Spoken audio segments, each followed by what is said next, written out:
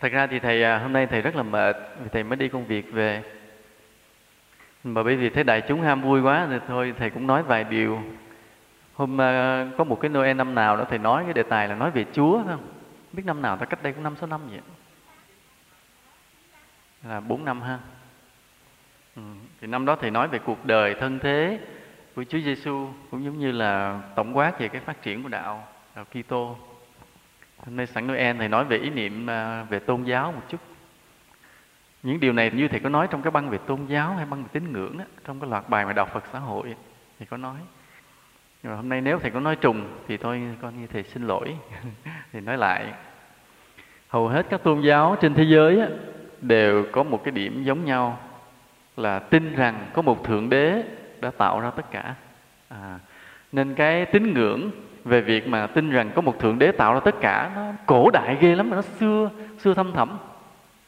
Thì nói cái nguyên lý, cái niềm tin mà có một thượng đế tạo ra tất cả, nó là một cái nguyên lý của tín ngưỡng ban đầu rất là cổ xưa. Mà vì sao như vậy? Vì sao như vậy? Bởi vì thế này nè, bởi vì vào cái thời đó, con người chưa có cái trình độ khoa học để có thể giải thích được mọi điều trong cái thế giới này. Và con người mình thì có cái thông minh hơn là loài vật, nên không bao giờ mình chịu chấm dứt sự tò mò nếu không có câu trả lời. Chúng ta thấy cái con khỉ nó gần giống cái loài người của mình mà nó đã tò mò, mình đã phát sợ rồi.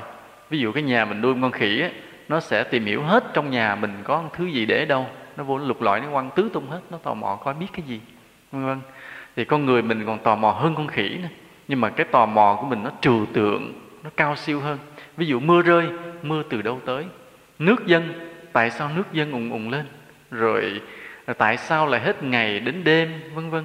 Tại sao hết mùa xuân đến mùa hè? Vào cái thời đó con người muốn đi tìm câu trả lời cho tất cả mọi điều. Mà nếu không trả lời được thì con người có thể tức tưởi mà chết. Bởi vì sao? Bởi vì cái tò mò là một cái dấu hiệu của thông minh của con người. Và con người vốn thông minh cho nên phải tò mò. Mà tò mò mà chưa tìm nó được câu trả lời thì tức chịu không nổi. Chúng ta nhớ cái chữ mà tức chịu không nổi là một cái đặc tính của con người đó.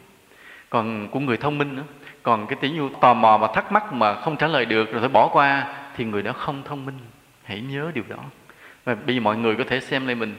Nào giờ mình có những cái thắc mắc chưa trả lời được mà mình bỏ qua thì coi chừng mình là không bằng con khỉ đó nha, coi chừng đó. Còn ví dụ mình có những cái tò mò, cái thắc mắc mà suốt đời cứ để ấm ức không chịu bỏ qua, phải đi tìm cho ra thì mình là con người đó, mình là con người đúng nghĩa đó. Dấu hiệu của sự thông minh là như vậy. Mà khổ cái thế này, vào cái thời đó không bao giờ có một câu trả lời thỏa đáng là mưa từ đâu rơi, tại sao hết đêm đến ngày, từ đâu mà có loài người xuất hiện. Nghĩa là vào thời đó không thể nào tìm được câu trả lời đó. Mà nếu không trả lời được thì con người ta súng nhau tức chết hết. Vì vậy đã xuất hiện những con người lanh hơn những người khác, lanh hơn, thông minh hơn. Và mình không hiểu là người đó là người bịp bợm hay là một người lương thiện. Vì sao vậy? Vì có thể là thấy con người thắc mắc lâu quá, tội nghiệp, nên họ đã tạo ra một câu trả lời là đã có những thần linh đã tạo ra những điều đó. Có thần linh tạo ra trời đất con người, có những thần linh chịu trách nhiệm cho mặt trời thắp sáng, có ông thần linh chịu trách nhiệm cho mưa rơi. Thì cái việc mà họ đưa ra một khái niệm có một cái thần linh, một thượng đế như vậy để làm yên tâm mọi người, để chấm dứt cái sự tò mò của con người, làm cho con người bớt dày vò đau khổ, mình có thể xem đó là dấu hiệu của một sự lương thiện. Hay mình có thể nói đó là con người lanh hơn mọi người, là một người bịp bợm để làm yên lòng mọi người và trở thành cái lãnh tụ tinh thần của cái dân tộc đó, của cái sắc tộc đó. Mình không biết được.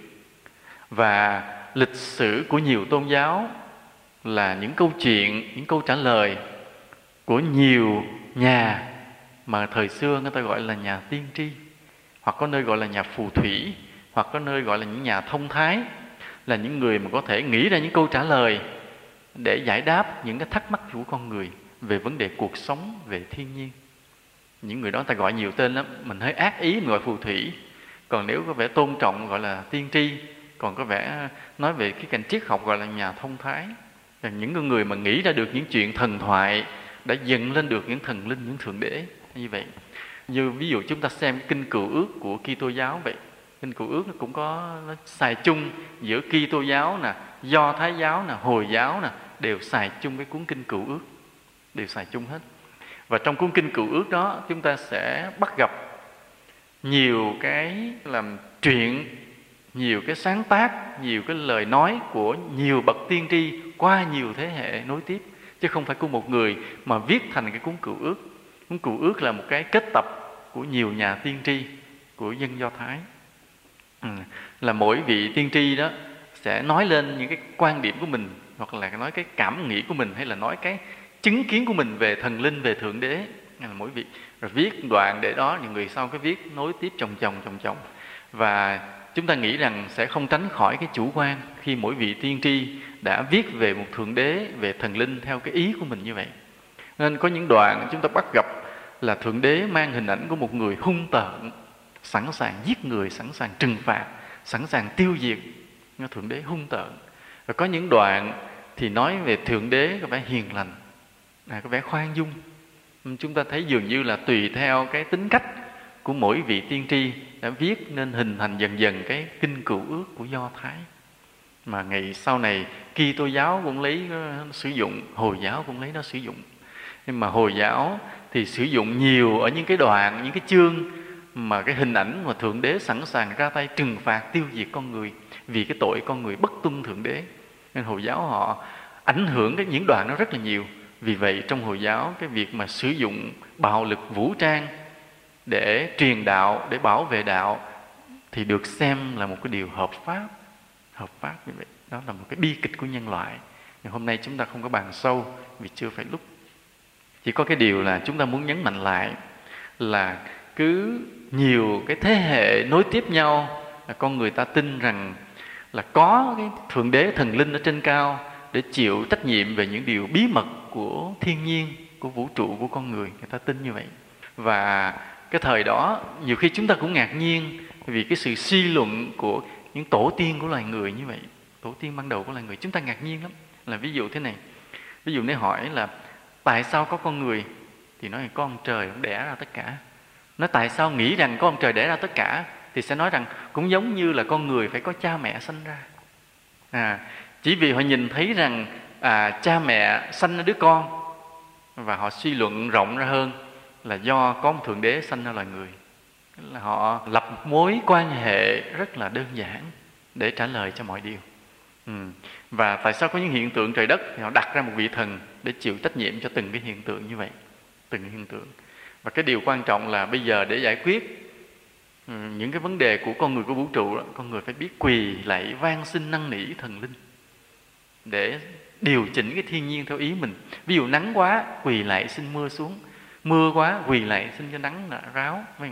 Xấu quá, quỳ xin cho đẹp. Đẹp quá, quỳ xin cho phải đẹp hơn chứ.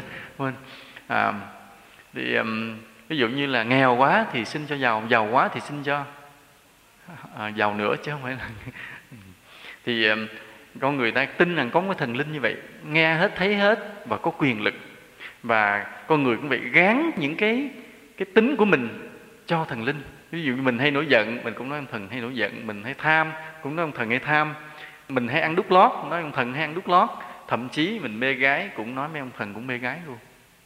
Vì vậy đã có những cái bộ tộc vào thời xưa, cứ 2-3 năm vậy người ta tế một cái người con gái là lên cho trời hay cho thần, để cầu ông thần đó ông vừa lòng mà ông sẽ phù hộ cái sắc tộc đó, cả một dân tộc đó được bình yên, được trù phú, được thạnh mậu, là săn bắn thì được nhiều thú, trồng cây thì được trúng mùa trúng trái, vân vân. Nên những buổi tế lễ đó rất là dã man.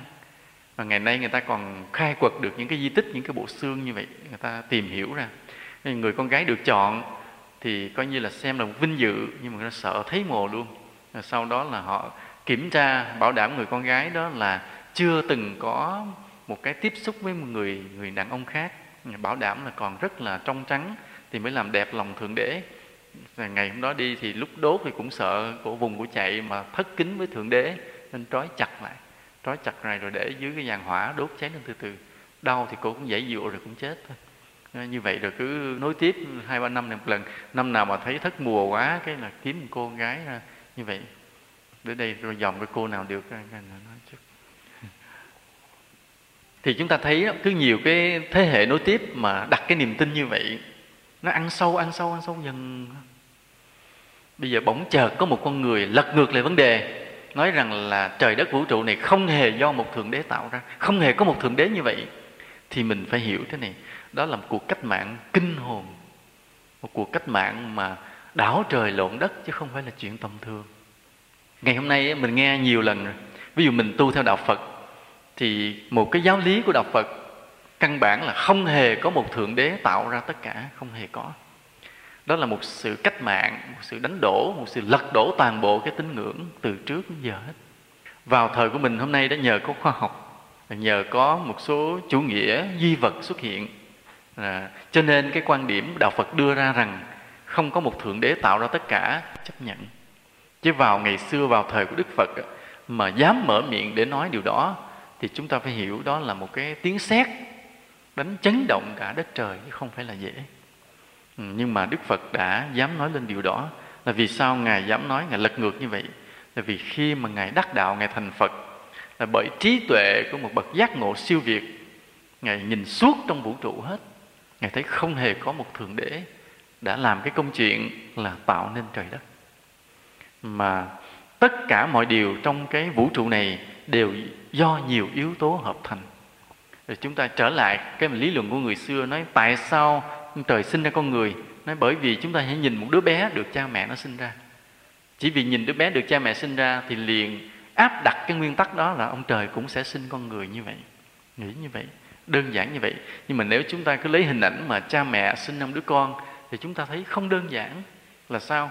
Trước hết là phải có cái sự kết hợp giữa cha và mẹ, chứ không phải một mình cha mà sinh được hay một mình mẹ mà sinh được. Phải có kết hợp giữa cha và mẹ. Rồi nếu nhìn theo quan điểm đạo Phật á, thì đứa bé mà đầu thai vào trong cái gia đình đó còn có cái nhân duyên từ kiếp trước, có những cái bức màn che giấu những cái bí mật từ kiếp trước để mà khiến đứa bé nó đầu thai vào cái gia đình đó.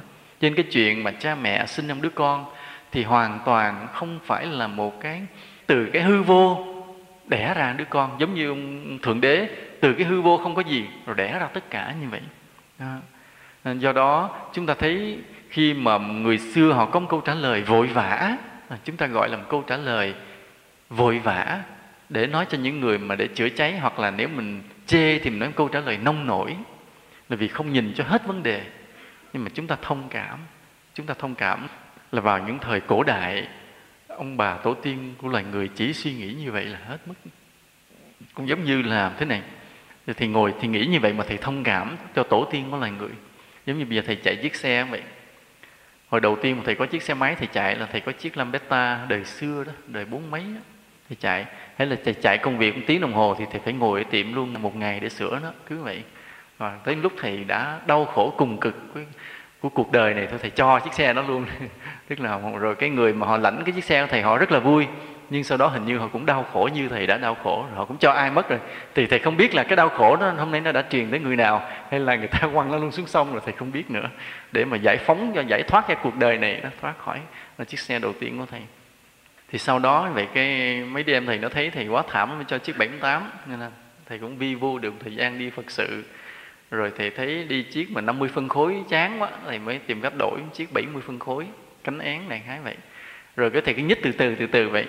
Thì cuộc đời của thầy hôm nay thì thầy chỉ đi chiếc bay xì Trung Quốc Đài Loan gì đó đại khái vậy. Thì cứ mỗi đời xe mà nó nhích lên đó, thì nó có cái tính năng nó cao hơn. Thì thầy mới ngồi thì mới nghĩ, ví dụ như là những cái đèn thôi, cái nguyên tắc về đèn thôi, thì từ chiếc xe mà làm Beta qua tới 78 là đã khác, mà từ 78 cho tới chiếc Dream như bây giờ hay là chiếc Way bây giờ thì nó đã khác rất là nhiều, từ cái chóa đèn, từ cái độ chiếu sáng, từ cái sự nhấp nháy ổn định vân vân. Thầy mới nói ủa sao hồi xưa họ mới chế chiếc xe họ nghĩ luôn y như bây giờ, tức là xi nhan nó nhá nó kêu ét đồ vân vân, mà nó làm đèn mà xưa mờ lập lè quẹo người ta muốn tông mình chết vậy đó, tại không nhá. Thì nó ủa sao hồi mới chế không nghĩ ra luôn. Mà chúng ta thấy để từ một cái đèn hơi mờ mà tỏ một chút thì nhân loại phải đi qua 60 năm. Nên vì vậy cái câu trả lời mà vì cha mẹ đẻ đứa con, từ hư vô đẻ đứa con nên ông trời cũng đẻ rạc ra hết loài người, mà ông bà mình không phân tích thêm mà phải mất tới cả mấy triệu năm mấy trăm ngàn năm thì con người mới có cái nhìn là dám lật đổ Thượng Đế, không tin có Thượng Đế nữa. Nên chúng ta nói ủa xưa sao con người suy nghĩ đơn giản nông cạn. Không đâu. Cho nên nội có cái đèn nhá nhá không của chiếc xe gắn máy mà con người phải đi qua 60 năm mới hoàn thiện. Mà thầy cũng chưa hài lòng nữa. Thầy đi chiếc xe gắn máy thầy mới ngồi thầy suy nghĩ nhiều cái ý tưởng. Thầy suy nghĩ nhiều ý tưởng. Ví dụ thầy nói thế này. Thầy nói ví dụ như là khi mà mình muốn quẹo bên phải thì nguyên tắc bây giờ đó mình bấm cái xi nhan bên phải á, bẻ xi nhan thì cái đèn phía bên trước nó bên phải nó nhá nhá, đèn phía sau nó phải nhá nhá. Mà thầy kinh nghiệm thầy thấy nó nhá nhá chứ người ta cũng không để ý, người ta không thấy. Nên thầy mới ước ao. Ví dụ thầy nói bấm đèn bên phải, tự nhiên cái tay lái mình nó ló ra một khúc, khúc 2 tấc, nó ló ra thêm khúc 2 tấc, nó nhá thiệt sáng. Tiếc là nó hơi rộng hơn, để cho người ta dễ thấy sáng hơn. Rồi khi quẹo xong mình bấm nó thụt vô lại. Rồi. Hoặc là cái đèn phía sau cũng vậy. Thay vì mà bấm nó đứng tại chỗ nó nhá, mình bấm nút cái tự nhiên nó sẽ ló ra một khúc 2-3 tấc, nó nhá xong khi mình tắt nó rút vô lại. Đó. Cái ý tưởng này mà thầy nghĩ một ngày nào đó một cái hãng xe gắn máy mua của thầy thì cũng sẽ rất là hay chứ không phải không. Cho nên mà thầy nghĩ ra nhưng mà thôi thầy chịu thua. Nhưng một ngày nào đó có thể người ta sẽ làm. Và chúng ta cũng thấy từ cái xe mà cái đèn tại chỗ nó nhá nhá cho tới khi mà thực hiện cái ý tưởng của thầy là nhấn nút cái nó ló ra để nó nhá nhá. Giống như mình thay vì mình quơ tay mình như vậy nè, thì cái xe nó sẽ ló ra một khúc nó nhá cái đèn cho sáng. Mà bây giờ ta vẫn chưa làm, biết đâu phải là 30 năm nữa người ta mới nghĩ ra cái ý tưởng đó. Ý tưởng đó thì như vậy từ lúc chiếc xe đầu tiên mà nhá nhá cái đèn mà cho tới cái lúc mà bấm nút nó ló cái đèn ra để mà nhá nhá, khi phải mất 100 năm, mất 100 năm đó. Thầy mới vừa nghĩ ra, có một con người tài năng siêu việt như thầy mới nghĩ ra thôi mà chưa ai chịu làm.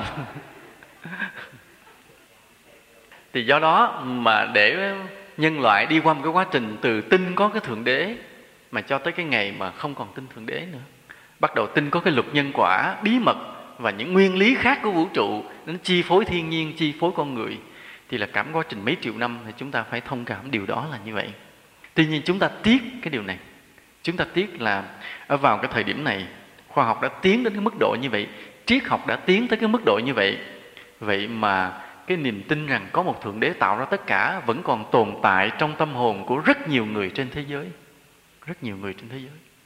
Là một số các tôn giáo lớn họ vẫn tiếp tục duy trì cái niềm tin đó và giữ chặt bảo vệ kỹ, dù rằng cái niềm tin đó đang tuột từ từ khỏi tâm hồn của loài người khi khoa học tiến bộ. Giống như ráng ôm cho chặt, nhưng mà cái giáo điều đó nó vẫn vụt dần dần ra khỏi cái vòng tay của họ mà không cách nào cưỡng lại được. Vì thầy có nghe kể như bên Mỹ vậy, có những cái nhà thờ người ta không đi nữa, giáo dân người ta bỏ đạo hết, phải bán lại. Mà có khi quý thầy bên đạo Phật mình lại mua cái nhà thờ đó để làm cái chùa. Tức là cái niềm tin về một cái Thượng Đế tạo ra tất cả đang mất dần trong cái thời đại này. Như nói là bên Pháp cũng vậy.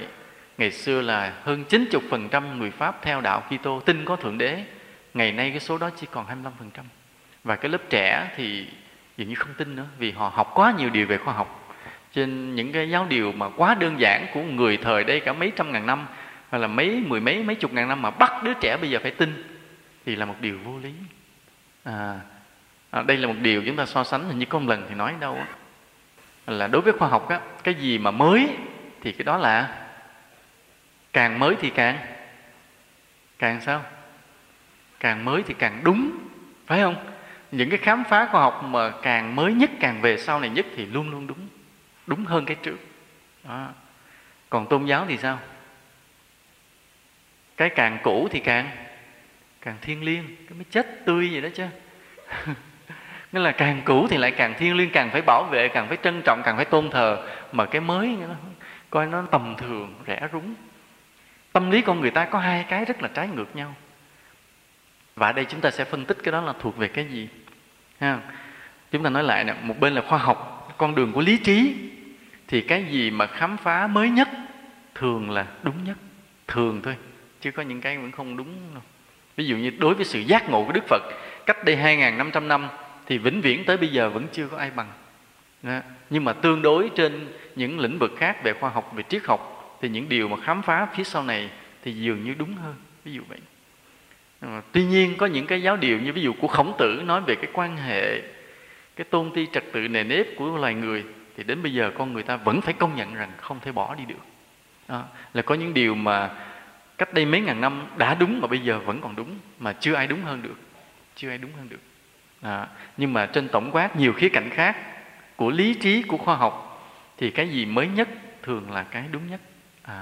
Nhưng mà còn cái niềm tin tôn giáo, một cái điều những kinh cổ càng xưa mà ta càng phát hiện ra thì càng trân trọng, càng tôn thờ, càng coi là thiêng liêng, quý giá. Đây là một điều rất lạ. Như vậy là chúng ta thấy cái điều đó nó giống cái gì? Giống gì? Giống như mà những người buôn bán đồ cổ, phải không? Giống buôn bán đồ cổ. Nhưng cái đồ vật gì mà có cái niên đại càng xưa chừng nào thì càng mắc tiền chừng nấy, phải không? Ví dụ mình nhìn một cái chung, mình nhìn cái chung này, bây giờ cho thầy thiệt thầy cũng không thèm uống nước nữa chứ đừng có nói chung nước, vì nó thô, nó xấu á. Bây giờ mấy cái chung của Trung Quốc đem qua nó bán mình thì nó sắc sảo, nó tinh vi, phải không? Nó đẹp, uống nước thì sướng thấy mồ. Còn cái chung nó thô kịch nhưng mà đụng vô không nổi. Này một cái chung nó xin thưa là 20 cây vàng. Nó sao mắc dữ vậy? Nó bởi vì cái chung này được chế tác từ cái đời nhà Tống gì đâu bên Tàu. Thì nói thôi Tống cứ cho Tống luôn đi. Tôi đưa, nếu mà cho tôi chung thôi, tôi đổi, đưa tôi 20 cây vàng sửa chùa được, còn cho cái chung anh làm gì đó làm mình không biết. Nhưng mà những cái người mà họ đam mê đồ cổ thì họ lại xem cái gì càng cổ thì càng quý, mua rất là mắc tiền. Như vậy cái tâm lý nó là gì? Như vậy chúng ta thấy cái tâm lý mà đối với tôn giáo đó, cái gì mà càng cổ càng xưa càng quý, nó rất giống với cái tâm lý mà chuộng đồ cổ, phải không? Hai cái đó là rất giống nhau. Vậy cái đó nó chung nhau điểm nào? Có chung điểm nào? Có chung nhau điểm nào? Muốn hiểu cái đó thì mình hiểu này lại một chút nè. Mình trở lại vấn đề đồ cổ. Ví dụ hai cái tách, một cái tách mới chế năm 2002, rất là sắc sảo với công nghệ hiện đại. Trong đó cái thành phần mà của gốm sứ đó được pha chế nhiều cái phụ gia cực kỳ đặc biệt. Cái gõ ra mình sẽ nghe một cái tiếng thanh tao vang vọng của cái ly đó, rớt xuống đất không bể. Chiều được đưa ra ngoài nắng để mấy không bao giờ có vết rạn ở trên cái men sứ của nó. Nó là một cái mới chế. Còn một cái tách chế bằng cái đất sét ngày xưa, không có phụ gia hết, nhồi nắng, nhồi cho kỹ rồi cái lấy tay quay tròn tròn để lửa nung. Nhìn không sắc, không đẹp, không có hiện đại, mà nó được bị nó ngàn năm. Thì giữa hai cái đó thì cái mà tách thô thiển 1000 năm nó lại cực kỳ mắc hơn là cái tách mà hiện đại có mới năm nay. Lý do tại sao? Thì đó là một lý do. Cũng là một lý do. Cũng lý do. Còn một lý do nữa. Còn một lý do nữa. Đúng, đó người ta mới cho đi làm giảng sư là vậy đó, chơi thôi. Tức là cái thời gian mà tích lũy lên trên nó đó, làm cái gì, một cái giá trị vô hình nhưng mà lại cực kỳ quý. Cực kỳ quý, nên cái thời gian nó chất chồng vào cái vật thể đó. Mà nó có cái hay là vật thể nó không già. Vì con người mình mà thời gian mà chất chồng á, thì nhìn nó héo hon kia, ngồi chống tay buồn rầu, ốm móm méo, rồi răng rụng, rồi tóc bạc chân đi lơ thơ, thì nhìn cũng không biết có ai quý hay không. Chứ còn ví dụ nhìn một cái người tươi trẻ mơn mởn, người ta lại thấy quý. Nhưng mà cái vật mà đừng có bị già héo mà ốm méo như vậy đó, thì cứ để mà thời gian càng đè lên nó, càng gánh lên nó, thì cái giá trị thời gian vô hình đó lại làm cái gì rất là quý. Dĩ nhiên là nó có yếu tố hiếm, nó có cái yếu tố là mất rồi là mất luôn. Vì cái mất của 1000 năm thì cái của bây giờ không có thay thế được. Đó là những lý do mà nó thành một cái yếu tố gọi là người ta quý, người ta thích, mà không giải thích được tại sao. Không giải thích được tại sao. Thì như vậy cái đó nó thuộc về cái gì? Xài cũng không ngon lành gì, nói chung đem ra xài cũng không ngon lành gì. Xài thua mấy cái ca melamine này. Nhưng mà nó quý. Thì chính nó thuộc về cái tình cảm của con người. Cái tình cảm mình suy nghĩ rằng đã có thời gian chất chồng lên nó, phải không? Cái tình cảm mình cho rằng vì hãy mất là không tìm lại được. Đó, vì cái tình cảm của mình cho rằng là những cái của 1000 năm còn lại quá ít, hiếm. Chính những cái tình cảm đó làm cho con người ta tôn thờ quý. Như vậy cái mà càng xưa càng quý thì thuộc về tình cảm, phải không? Còn cái mà hiện nay càng mới càng đúng thì thuộc về lý trí. Chúng ta thấy bắt đầu tách ra hai con đường, đúng chưa? Đó là như vậy. Cái mà càng mới càng đúng thì nó có khuynh hướng thuộc về lý trí. Cái gì càng xưa càng quý thì thuộc về tình cảm. Rõ ràng chúng ta phải tách ra hai con đường. Cho nên nơi con người chúng ta có hai điều đó cùng một lúc. Con người chúng ta vừa có lý trí vừa có tình cảm. Cho nên chúng ta sống trong một thời đại kỳ lạ. Kỳ lạ là đối với những phát minh khoa học càng mới mình càng chạy theo. Hễ xe đời mới mình cứ thích đi, vì nó đi sướng hơn, nó tiện hơn, an toàn hơn, bền hơn. Đó là cái lý trí của mình biết như vậy. Nhưng một bên cái tình cảm của mình lại cứ thích nắm giữ một cái gì rất là xa xưa, rất là huyền bí, rất là vời vợi. Cái lạ như vậy. Cái tình cảm, nên chúng ta cùng lúc tồn tại hai điều đó. Và một cái điều quan trọng là thế này. Cái điều quan trọng là trong cái thời đại mà dường như lý trí chiếm ưu thế, thì vẫn còn có những con người sống thuộc về cảm tính, vẫn thích những cái điều xưa, quá xưa, mà đôi khi cái điều xưa đó nó không còn phù hợp với cái lý trí của hiện tại nữa. Ví dụ thế này, bây giờ thầy nói trở lại đồ cổ. Ví dụ như là bây giờ mình có hai cái chén, một cái chén cách đây 1000 năm, chế bằng cái loại sứ sành thì nó đơn giản, ăn rất dễ vỡ, nó giòn. Vì hồi xưa cái vật liệu họ không có phụ gia, nó giòn, dễ vỡ, nó thô, men rồi cũng không có sắc, không đẹp. Và một cái chén bây giờ kiểu rất là đẹp. Thì nếu nói theo lý trí á, thì mình thích sử dụng cái chén mới, phải không? Vì nó tiện dụng, rớt không vỡ, đâu đó là nó mở rồi nó không dính, ví dụ nó có những cái dễ rửa, vân vân. Đó là mình theo cái lý trí. Nhưng mà theo tình cảm á, thì mình lại thích ăn cái chén sành thô kia. Nhưng mà ăn thì nó dễ vỡ, bất tiện, mặc dù nó quý. Thì ở đây chúng ta thấy nó có cái mâu thuẫn. Đây là đến lúc con người ta đối diện với cái mâu thuẫn giữa tình cảm và lý trí, giữa những điều rất xưa và những điều rất hiện đại. Con người ta thời đại hiện nay là đang bị xung đột giữa cái điều rất xưa và cái điều rất mới. Giống như một người mà đứng giữa hai cái chén cổ và chén hiện đại, không biết nên ăn cái nào. Nếu người thiên về tình cảm sẽ tiếp tục cầm cái chén cổ mà ăn, vì cứ nghĩ mình đang ăn một cái 1000 năm, đang ăn 1000 năm chứ không phải ăn cái chén sành, mà đang ăn 1000 năm. Như vậy có cái tự hào thích, tự mình nghĩ mình thích, mình sướng vậy thôi, nhưng mà xảy tay cái rớt vỡ liền. Cho nên cái tình cảm đó, nếu mà nói để áp dụng vào trong thực tế cuộc sống thì không hợp lý nữa, không tiện lợi. Nhưng vì tình cảm người ta cố giữ. Còn ví dụ để vì tiện lợi cuộc sống, ăn tiện rửa rồi rớt không vỡ rồi tiện, thì ta phải ăn cái chén mới.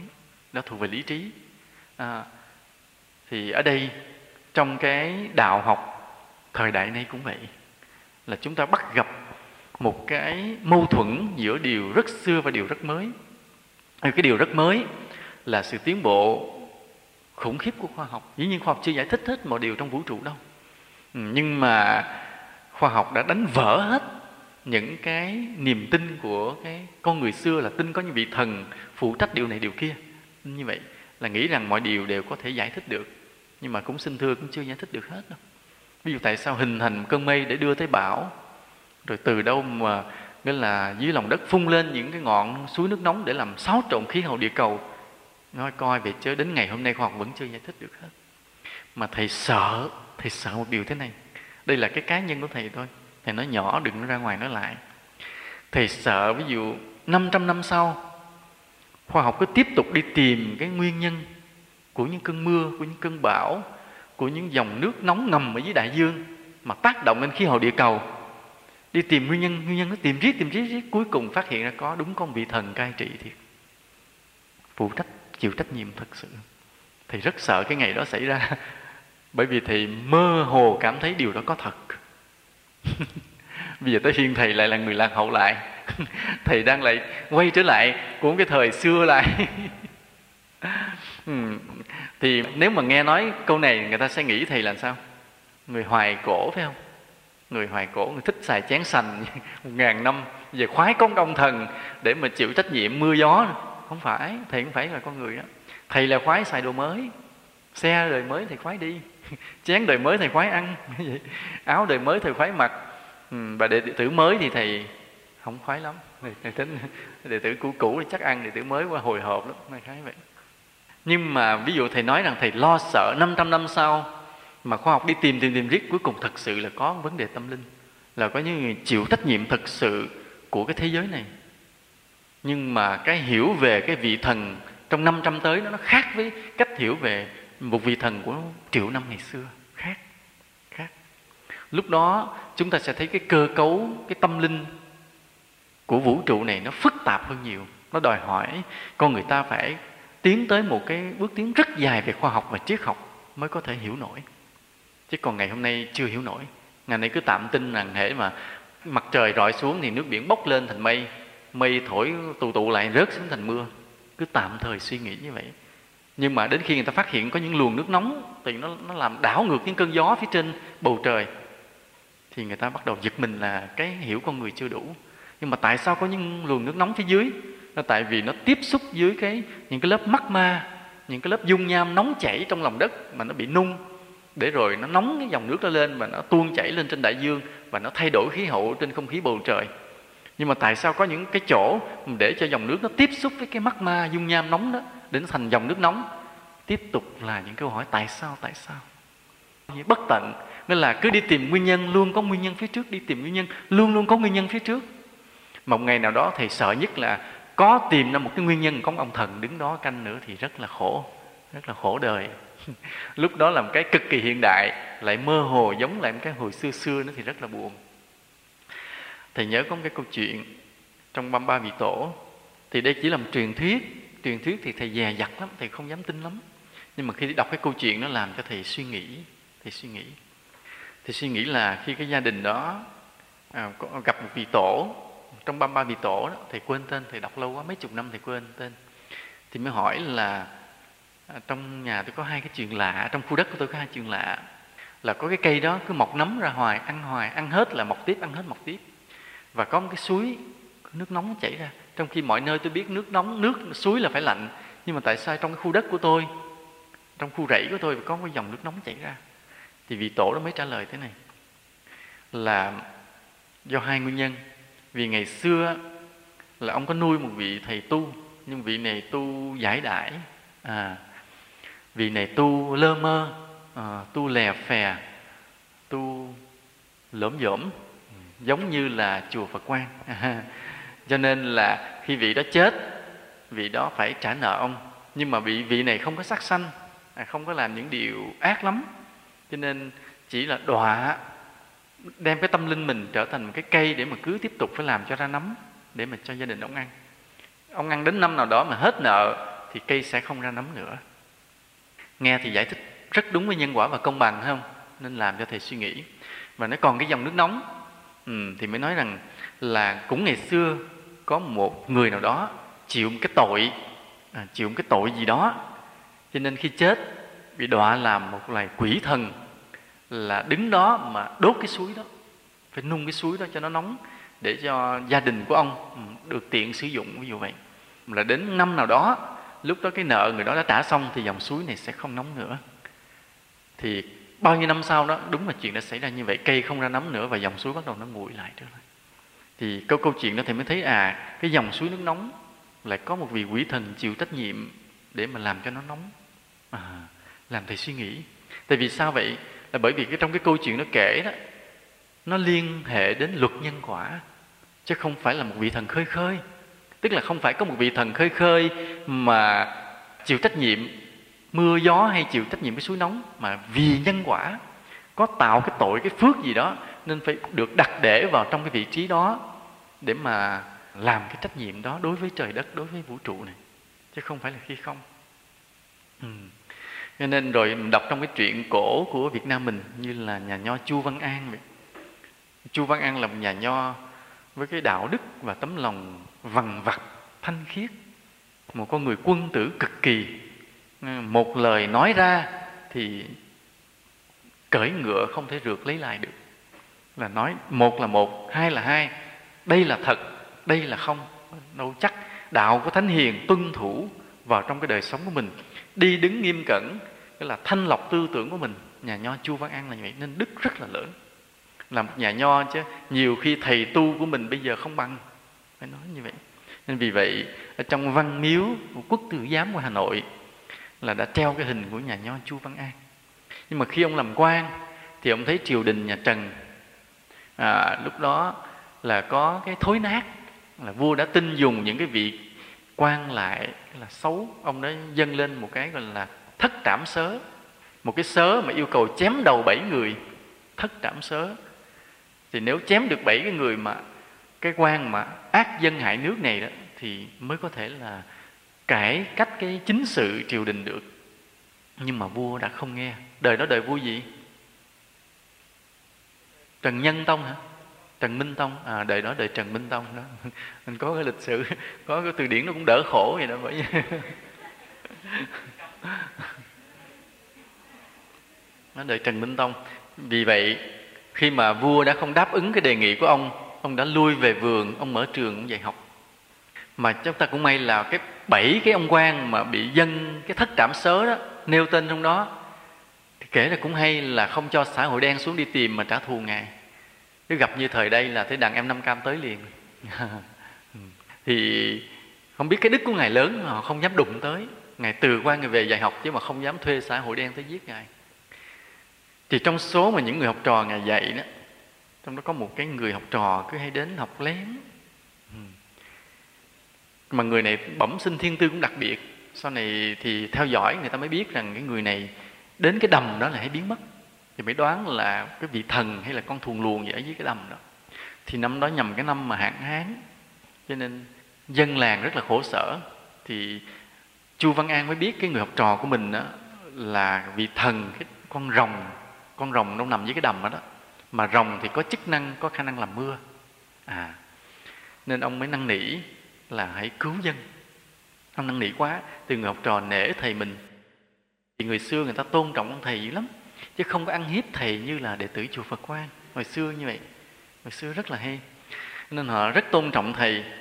Thì ông thầy năn nỉ quá, cái người đó chấp nhận làm, nhưng mà biết cái hậu quả với mình thê thảm. Người đó mới lấy viết mực vẽ lên trời, sau đó đốt giấy, rồi cái là mưa, trận mưa rào lớn đổ xuống cứu cái dân trong cái đó.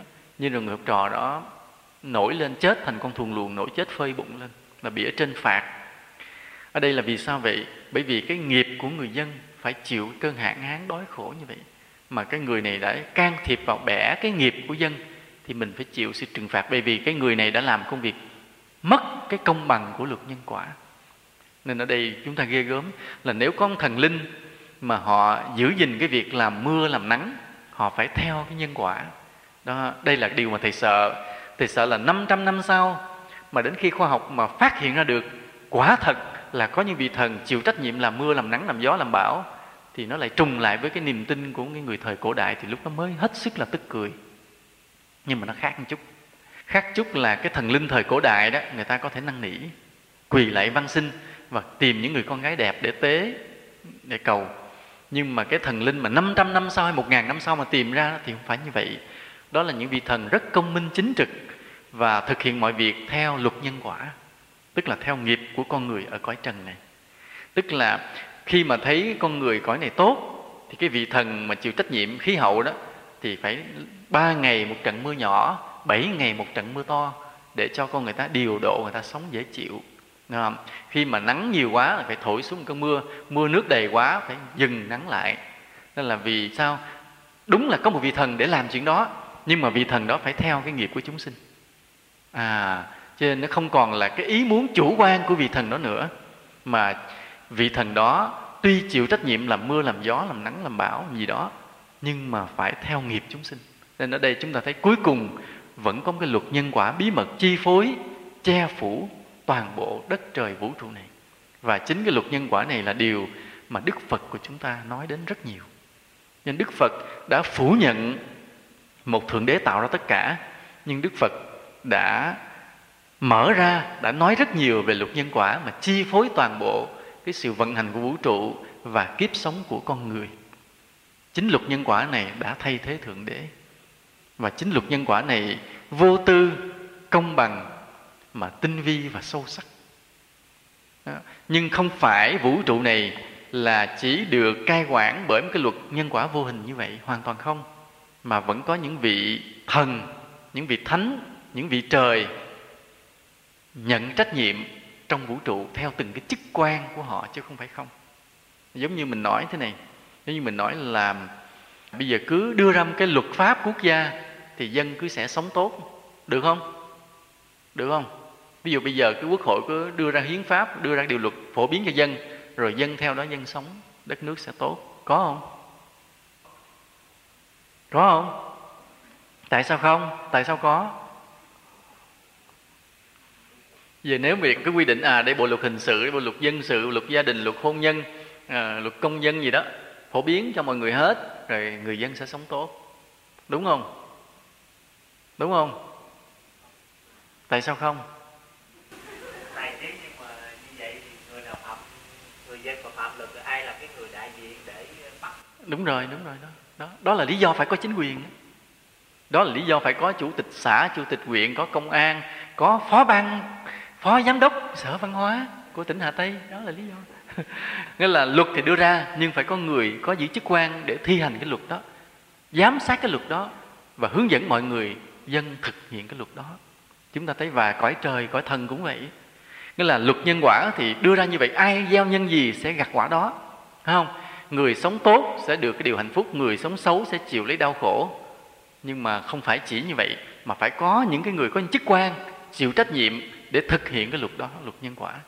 Vì vậy quả thực có địa ngục, và dưới địa ngục có một Diêm Vương để cai quản địa ngục, sắp xếp sự trừng phạt những chúng sinh mà đau khổ ở trên trần gian đã ăn hiếp Thầy. Đó, như vậy.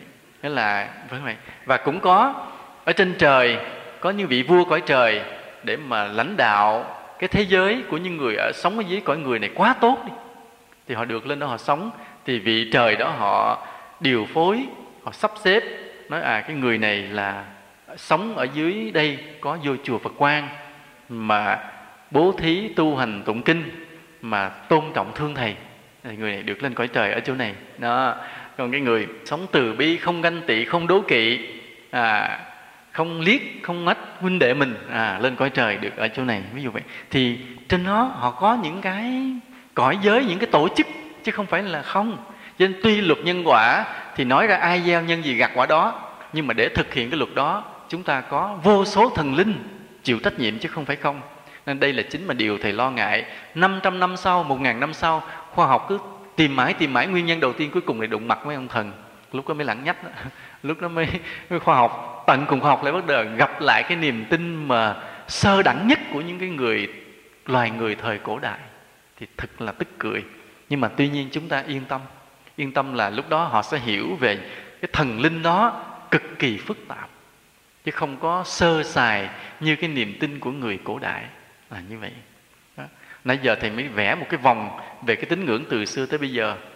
Thì bây giờ mình trở lại đó, có nhiều cái giáo phái mà đến giờ này vẫn tin một cách đơn sơ là có một Thượng Đế tạo ra tất cả, rồi họ lập nên nhiều cái giáo phái mà để kêu gọi tín đồ, họ vẫn tự nhận họ là đại diện của Thượng Đế. Mấy ông giáo chủ nào đó cũng nổ, cũng đều nói mình là đại diện của Thượng Đế, và không hiểu tại sao có nhiều người tin. Mà nói theo nhân quả đó, ví dụ một cái ông giáo chủ mà ông nổ như vậy mà có nhiều người theo, là bởi vì có cái ân nghĩa duyên nợ từ quá khứ. Nghĩa là cái đời xưa mấy cái người tín đồ đó là mắc nợ cái ông giáo chủ đó, nên bây giờ ông nói xạo vẫn ùng đi theo, đem tiền đem của theo mà dân cúng cho ông. Thì đó là cái duyên nợ đó. Một ngày nào đó cái duyên nợ hết thì cái sự thật nó phơi bày, thì nó không có bền. Bởi vậy đó, chúng ta tu theo một cái đạo nào đó để làm sao càng tu càng thấy đúng. Khoa học càng phát triển thì cái chân lý mà chúng ta tôn thờ càng được chứng tỏ là chính xác. Đó là điều may mắn. Thì chúng ta sẽ không bị cái nhát búa của thời gian nó đánh gãy. Chúng ta sẽ không bị cái ý niệm về nhân quả nó làm cho duyên nợ, nó làm cho mai một. Chúng ta không bị cái sự tiến bộ của khoa học đe dọa. Bởi vì sao? Bởi vì chúng ta đi theo con đường của lẽ phải, của chân lý. Ví dụ như chúng ta đi theo con đường của cái từ bi, là lòng thương yêu vạn loại. Thì ví dụ như là khi chúng ta nói lên những điều đó thì sẽ có nhiều người đến cúng dường giúp cho chúng ta tu, rồi lúc nào đó họ lại ra đi vì duyên sự gì đó, rồi lại sẽ có những người khác đến giúp đỡ để chúng ta tu. Vì sao vậy? Bởi vì cái đạo lý từ bi là chân lý. Chúng ta tôn thờ cái chân lý đó, chúng ta tu tập theo chân lý đó. Mà khoa học có tiến bộ tới đâu cũng vậy, thì cái đạo lý của lòng thương yêu này vẫn là bất diệt, không sợ bị mai một. Khoa học có tiến bộ tới đâu thì vẫn không có nói ngược lại được là con người sống đừng thương nhau. Thấy không? Đây chúng ta vậy. Hoặc là chúng ta tu theo đạo lý của sự vô ngã, là cái ý niệm về bản ngã là một điều không có thật, nhưng mà cái ý niệm về bản ngã đó làm cho con người ta hận thù nhau, chia rẽ nhau, sống ích kỷ, mưu hại nhau, làm khổ nhau. Cho nên chúng ta đi theo con đường vô ngã để chúng ta thấy mình không là mình, ta không là ta. Và để tự nhiên khi ta không còn là ta thì cuộc sống của những người anh em chung quanh ta bỗng nhiên trở nên quý giá, giá trị, sáng ra, hiện rõ trước mặt mình. Còn trước đây vì cái bản ngã mình che lấp, chỉ có ta là quan trọng, nên mọi người chung quanh bị lu mờ. Chúng ta sống không cho mọi người. Còn ở đây khi chúng ta thấy ta này không có, không thật, mình thường suy nghĩ như vậy, thì mọi người chung quanh mình bỗng nhiên hiện rõ ra. Khi cái ta không thì tự nhiên cái người chung quanh ta hiện rõ ra lại. Đây là điều mà sau này thầy sẽ nói trong Kinh Kim Cang. Khi thầy giảng tới Kinh Kim Cang, thầy sẽ nói về những nguyên tắc. Cái nào có thì cái kia không, cái kia không này có. Có những cái có nó tạo ra cái có, những cái không nó tạo cái không. Nhưng mà có những cái có nó tạo cái không, và có những cái không nó tạo ra cái có. Nguyên tắc của đạo lý. Thì khi tới Kinh Kim Cang thầy sẽ giảng giải điều này. Đây là điều rất là lạ. Như ví dụ chúng ta nghe nói nhân duyên, vì cái này có nên cái kia có, vì cái này sinh nên cái kia sinh, vì cái này diệt nên cái kia diệt, phải không? Chúng ta sẽ hiểu vậy. Nhưng mà khi mà thầy nói tới Kinh Kim Cang sẽ có một điều rất là lạ. Vì cái này không nên cái kia không, vì cái này có nên cái kia có, nhưng lại có một cái nguyên tắc rất là lạ. Vì cái này có nên cái kia không, vì cái này không nên cái kia có. Còn một nguyên tắc đó nữa. Trong vũ trụ này, trong sự tu hành, trong nội tâm của mình còn có nguyên tắc rất là lạ nữa. Và thầy sẽ chứng minh nó rất là hiện thực. Nên đó là điều như vậy. Và khi chúng ta tu tập cái đạo lý vô ngã đó, nó là chân lý, thì chúng ta sẽ không bị cái nhát búa của thời gian đánh chúng ta gục ngã. Chúng ta không bị cái sự mòn mỏi của nhân duyên nó làm chúng ta mệt mỏi. Chúng ta cũng không bị sự phát triển của học nó đe dọa. Mà chúng ta cứ yên tâm đi hết cuộc đời chúng ta, hết kiếp này sang kiếp kia. Chúng ta tu tập và chúng ta đem cái đạo lý, cái lẽ phải của tình thương yêu, của cái tâm vô ngã đó, đem đến cho mọi người.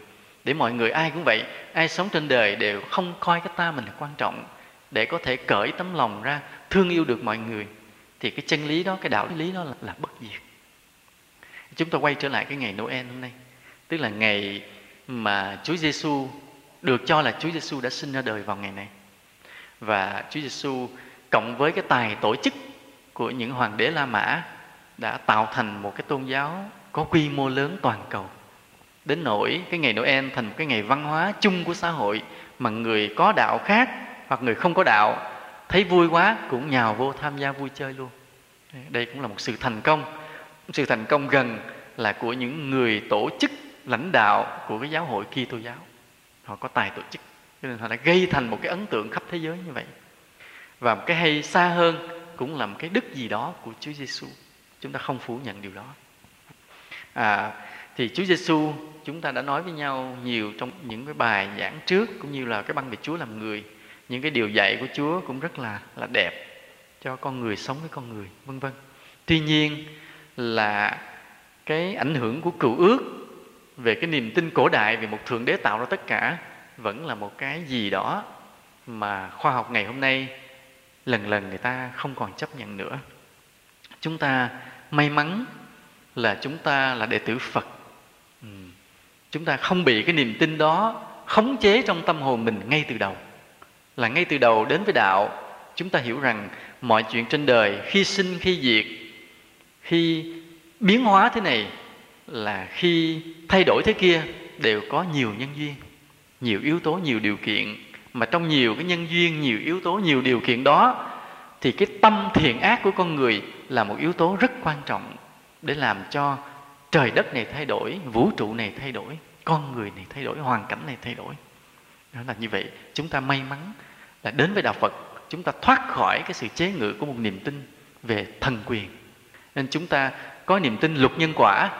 Và khi có cái niềm tin luật nhân quả, chúng ta chủ động, mạnh mẽ để xây dựng cuộc đời của mình và xây dựng cái đẹp, cái thương yêu, cái hạnh phúc cho mọi người chung quanh mình. Chúng ta có niềm tin vững chắc, có sức mạnh để chúng ta đi tới như vậy. Tuy nhiên, có một điều làm chúng ta phải suy nghĩ. Mà Thầy định nói điều này trong ngày mùng 1 tới, vào trong cái bài giảng về chánh ngữ. Là Thầy nói rằng trong đạo Phật của chúng ta, cái ngày lễ thành đạo mới thực sự là ngày Tết của đạo, mà là ngày Tết của nhân loại. Là vì sao vậy? Vì vào cái ngày đó Đức Phật đắc đạo, là ánh sáng chân lý bắt đầu xuất hiện trong tâm hồn của một bậc giác ngộ, của một con người của trái đất này. Để từ đó, từ cái tâm hồn giác ngộ vĩ đại đó, tuôn tràn thành vô số những nguyên tắc đạo lý, những bài pháp quý giá tồn tại đến ngày hôm nay, mà hướng dẫn tâm linh, tâm hồn của con người tràn lan khắp trái đất, để gieo rắc hòa bình, tình thương, sự công bằng để cho cái thế giới này, cho nhân loại này. Là đã có những lúc đạo Phật bị yếu vì có những người đã không nỗ lực truyền bá, hay là bị hạn chế bởi những thế lực bên ngoài. Nhưng mà những lời dạy của Đức Phật từ ban đầu đó đến ngày hôm nay vẫn giữ nguyên giá trị, vẫn luôn luôn đẹp, vẫn luôn luôn cao quý, vẫn luôn luôn chính xác, vẫn luôn luôn đúng. Và chúng ta nghĩ chính cái ngày mà Đức Phật thành đạo, đắc đạo, bừng sáng sự giác ngộ, đó mới là cái bình minh của nhân loại. Đó mới là ngày Tết của đạo Phật, mà đó mới chính xác là ngày Tết của thế giới này. Nhưng mà vì chúng ta không thấy quan trọng, nên chúng ta đã để cái lễ thành đạo trôi qua trong quên lãng. Và khi mà chúng ta để cái lễ thành đạo trôi qua trong quên lãng, thì chúng ta là những người có tội. Chúng ta là người có tội. Chúng ta bất hiếu với Đức Phật, chúng ta có tội với Phật Pháp, chúng ta không có lòng đối với nhân loại này.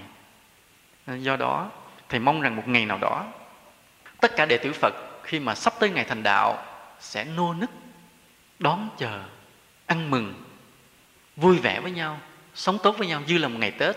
Và lúc đó người ta gặp nhau trên đường, người ta chắp tay cúi đầu chào nhau, là xin chúc cho bạn một ngày sau này đắc đạo. Cái lời chúc của thành đạo là như vậy, là đẹp nhất. Thường ví dụ như đầu năm thì người ta chúc sao? Happy New Year, là năm mới hạnh phúc. Nhưng năm tới là năm Quý Mùi, năm Quý Mùi là năm con, nên người ta đã sửa là Happy New Year. Happy New Year. Vậy. Hoặc là Giáng sinh thì là Merry Christmas, là mùa Giáng sinh vui vẻ. Mà nếu là thành đạo, một cái lễ thành đạo, cái Tết thành đạo, thì sẽ chúc nhau là đắc đạo, phải không? Và cái lời chúc mà đắc đạo là lời chúc gì? Đẹp nhất trong tất cả những lời chúc. Ví dụ này, chúc cho bạn năm nay an khang thịnh vượng, chúc bạn làm ăn ra mừng có, chúc cho bạn là năm mới hạnh phúc, Giáng sinh vui vẻ, đều cạn cợt hết. Mà nếu chúc nhau đắc đạo là lời chúc đẹp nhất, cao quý nhất, quý giá nhất trong tất cả những lời chúc. Mà đúng là chúng ta chưa hề chúc nhau như vậy. Cho nên Thầy mong rằng chúng ta mở ra một cái văn hóa mới từ nơi đạo Phật. Và sau này khi tới những ngày Tết thành đạo như vậy, chúng ta gửi thiệp, tặng quà nhau, gặp nhau, ôm nhau thấm thiết, mừng rỡ, xin chúc bạn ngày mai đắc đạo. Vậy cũng vậy, hôm nay nhân ngày Noel vậy, Thầy cũng sẽ chúc cho mọi người là một cái Merry Christmas, một cái Happy New Year, và một ngày mai đắc đạo. Nam mô Bổn Sư Thích Ca Mâu Ni Phật.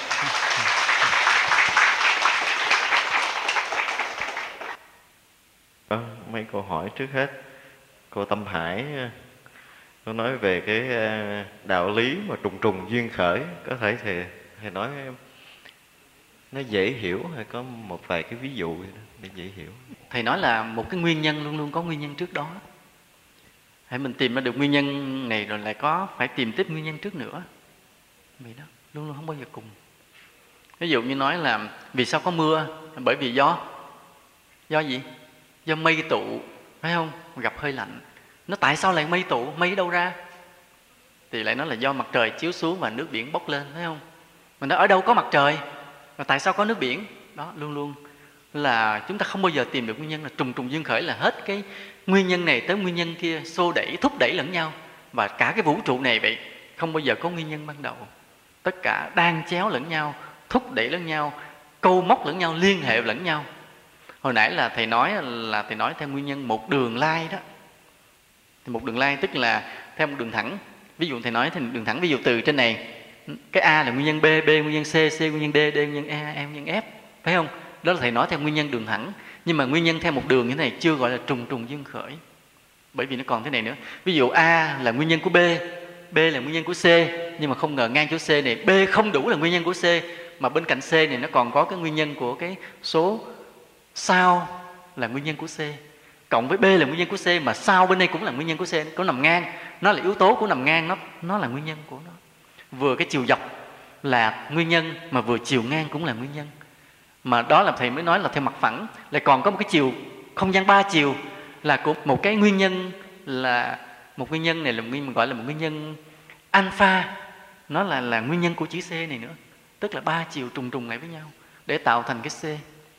Và từ cái C này nó lại là cái nguyên nhân mà nãy chúng ta nói là nguyên nhân của D, phải không? Nhưng mà không. Từ cái C này nó sẽ là nguyên nhân của D, nó là nguyên nhân của beta, nó là nguyên nhân của gamma, nó là nguyên nhân của cái ngoặc đơn nào đó. Như vậy, đó là trùng duyên khởi. Cho nên đây là điều phức tạp không nói liền một lời được. Nên thầy chỉ dùng những khái niệm toán học thì nói sơ sơ thôi. Thấy không? Nói hiểu không? Mấy con hiểu không? Hiểu không? Hiểu hơi hơi vậy đó hả? Có không? Thầy có thể cứ giải thích theo cái nguyên tắc là tổng hợp lực ấy. Yeah. Tức là một con thuyền đi từ bên này sông sang bên kia sông, thì ngoài cái con người đẩy cái thuyền từ bên này sông sang bên kia sông theo một cái phương nằm ngang, tức là vuông góc với cái bờ sông bên này, nhưng mà thực ra là lại phải đẩy thuyền ngược lại với dòng chảy của dòng sông. Yeah. Thì cùng với cái dòng chảy của dòng sông, xuôi theo dòng sông, thì đến khi con đò sang đến bên kia đối diện bên này, thì thực ra là không phải là con đò đi với một cái lực là đi thẳng từ bên này sang bên kia, mà còn có cả sức chảy của dòng sông. Yeah. Tức là mỗi một sự việc xảy ra, con đò từ bên này sang bên kia là bao gồm cả sức người và sức chảy của dòng sông, kèm theo cả gió. Tức là mỗi một sự việc, một kết quả là bao gồm nhiều nguyên nhân để dẫn đến một kết quả. Yeah. Và cũng như vậy là kết quả này chính lại là nguyên nhân của cái kết quả sau. Tức là như thế, tức là trùng duyên khởi, làm mỗi một sự việc nó là kết quả của sự việc này, nhưng lại là nguyên nhân cho nhiều kết quả khác. Đây cũng là biện chứng đó. Cũng biện chứng của chủ nghĩa Mác. Hoan hô. Và thầy, cô Tâm Trường, cô nói thầy giảng sơ về cái thuyết tương đối của Einstein, sao nghe mà có thể hiểu được? Phải thầy hiểu thầy cũng giảng cho hiểu.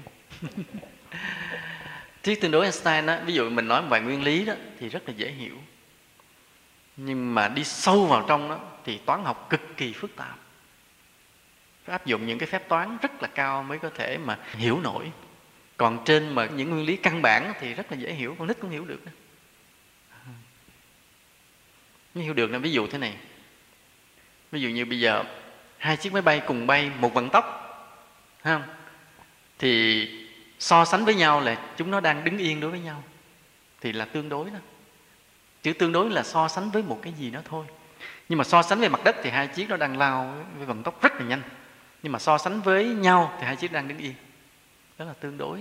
Tương đối nghĩa là mình luôn luôn phải có cái hệ quy chiếu, phải có một cái mốc để so sánh, chứ không có được mà nói khơi khơi. Ví dụ như anh đó đi nhanh ghê, không được nói như vậy, phải nó đi nhanh so với cái gì? So với mặt đất, hay so với cái người đi rất chậm phía sau, hay là so với người đi ngược chiều với ảnh. Nhưng mà nếu so với cái người đi gần bằng ảnh thì ảnh không đi nhanh lắm đâu, chỉ đi nhanh hơn người kia chút xíu, cũng là đi chậm, tại vì người kia đi cũng gần bằng ảnh. Đó, luôn luôn là phải so sánh như vậy. Đó là nguyên tắc mình nói về vận tốc đó. Nhưng mà cái ứng dụng của thuyết tương đối nó lớn lắm, nhiều lắm, đi vào cả trong cái trọng lực, khối lượng, kích thước, không gian, môi trường, ánh sáng, đủ thứ mang hết trơn. Và phải vận dụng những phép toán cực kỳ phức tạp để giải thích. Bây giờ chúng ta hiểu tương đối là như vậy, tức là phải có, khi mình nói giá trị của một cái vật gì thì luôn luôn phải có cái hệ quy chiếu, có cái so sánh của nó. Như vậy thôi. Ví dụ như con người chúng ta ngồi đây là mình nặng 60 kg, là mình phải không được nói tôi cân nặng 60 kg, không được nói như vậy, mà phải nói tôi cân nặng 60 kg tại cái núi Dinh này, trong cái trái đất này. Chứ quăng mình mà lên trên sao Mộc thì mình thành 600 kg. Nhớ như vậy, nó khác. Nên nó mọi cái tương đối là vậy đó. Và thầy Tâm Trường có câu hỏi là hương ấm khác với linh hồn như thế nào? Hương ấm là một tên gọi khác của linh hồn. Tránh gọi linh hồn là dùng chữ hương ấm, chỉ vậy thôi. Mà còn có cái nghĩa là bởi vì những cái vong linh họ chỉ ăn thức ăn là ăn theo mùi hương, nên gọi là hương ấm. Ví dụ ăn cơm này mình ăn mình nhai hết chứ, nhưng mà chỉ nhờ cái mùi hương bốc lên mà cái vong linh hưởng cái đó thôi, hưởng cái hương đó. Cái đó là cái thuyết như vậy nên gọi là hương ấm. Thầy, như là ngoài miền Bắc mình có niềm tin về thần núi Tản Viên với Đức Thánh Trần Hưng Đạo để che chở cho dân tộc Việt Nam, như vậy là nghĩa sao thầy? Thì mình tin thế này nè, khi mà những vị lúc mà sống trên đời đó, cái tâm họ rất là quảng đại, cái tài năng lớn và công lao nhiều, thì khi chết thì tự nhiên họ có một cái vị trí quan trọng, có một cái chức vụ quan trọng trong cái thế giới siêu hình đó mà mình gọi là thần.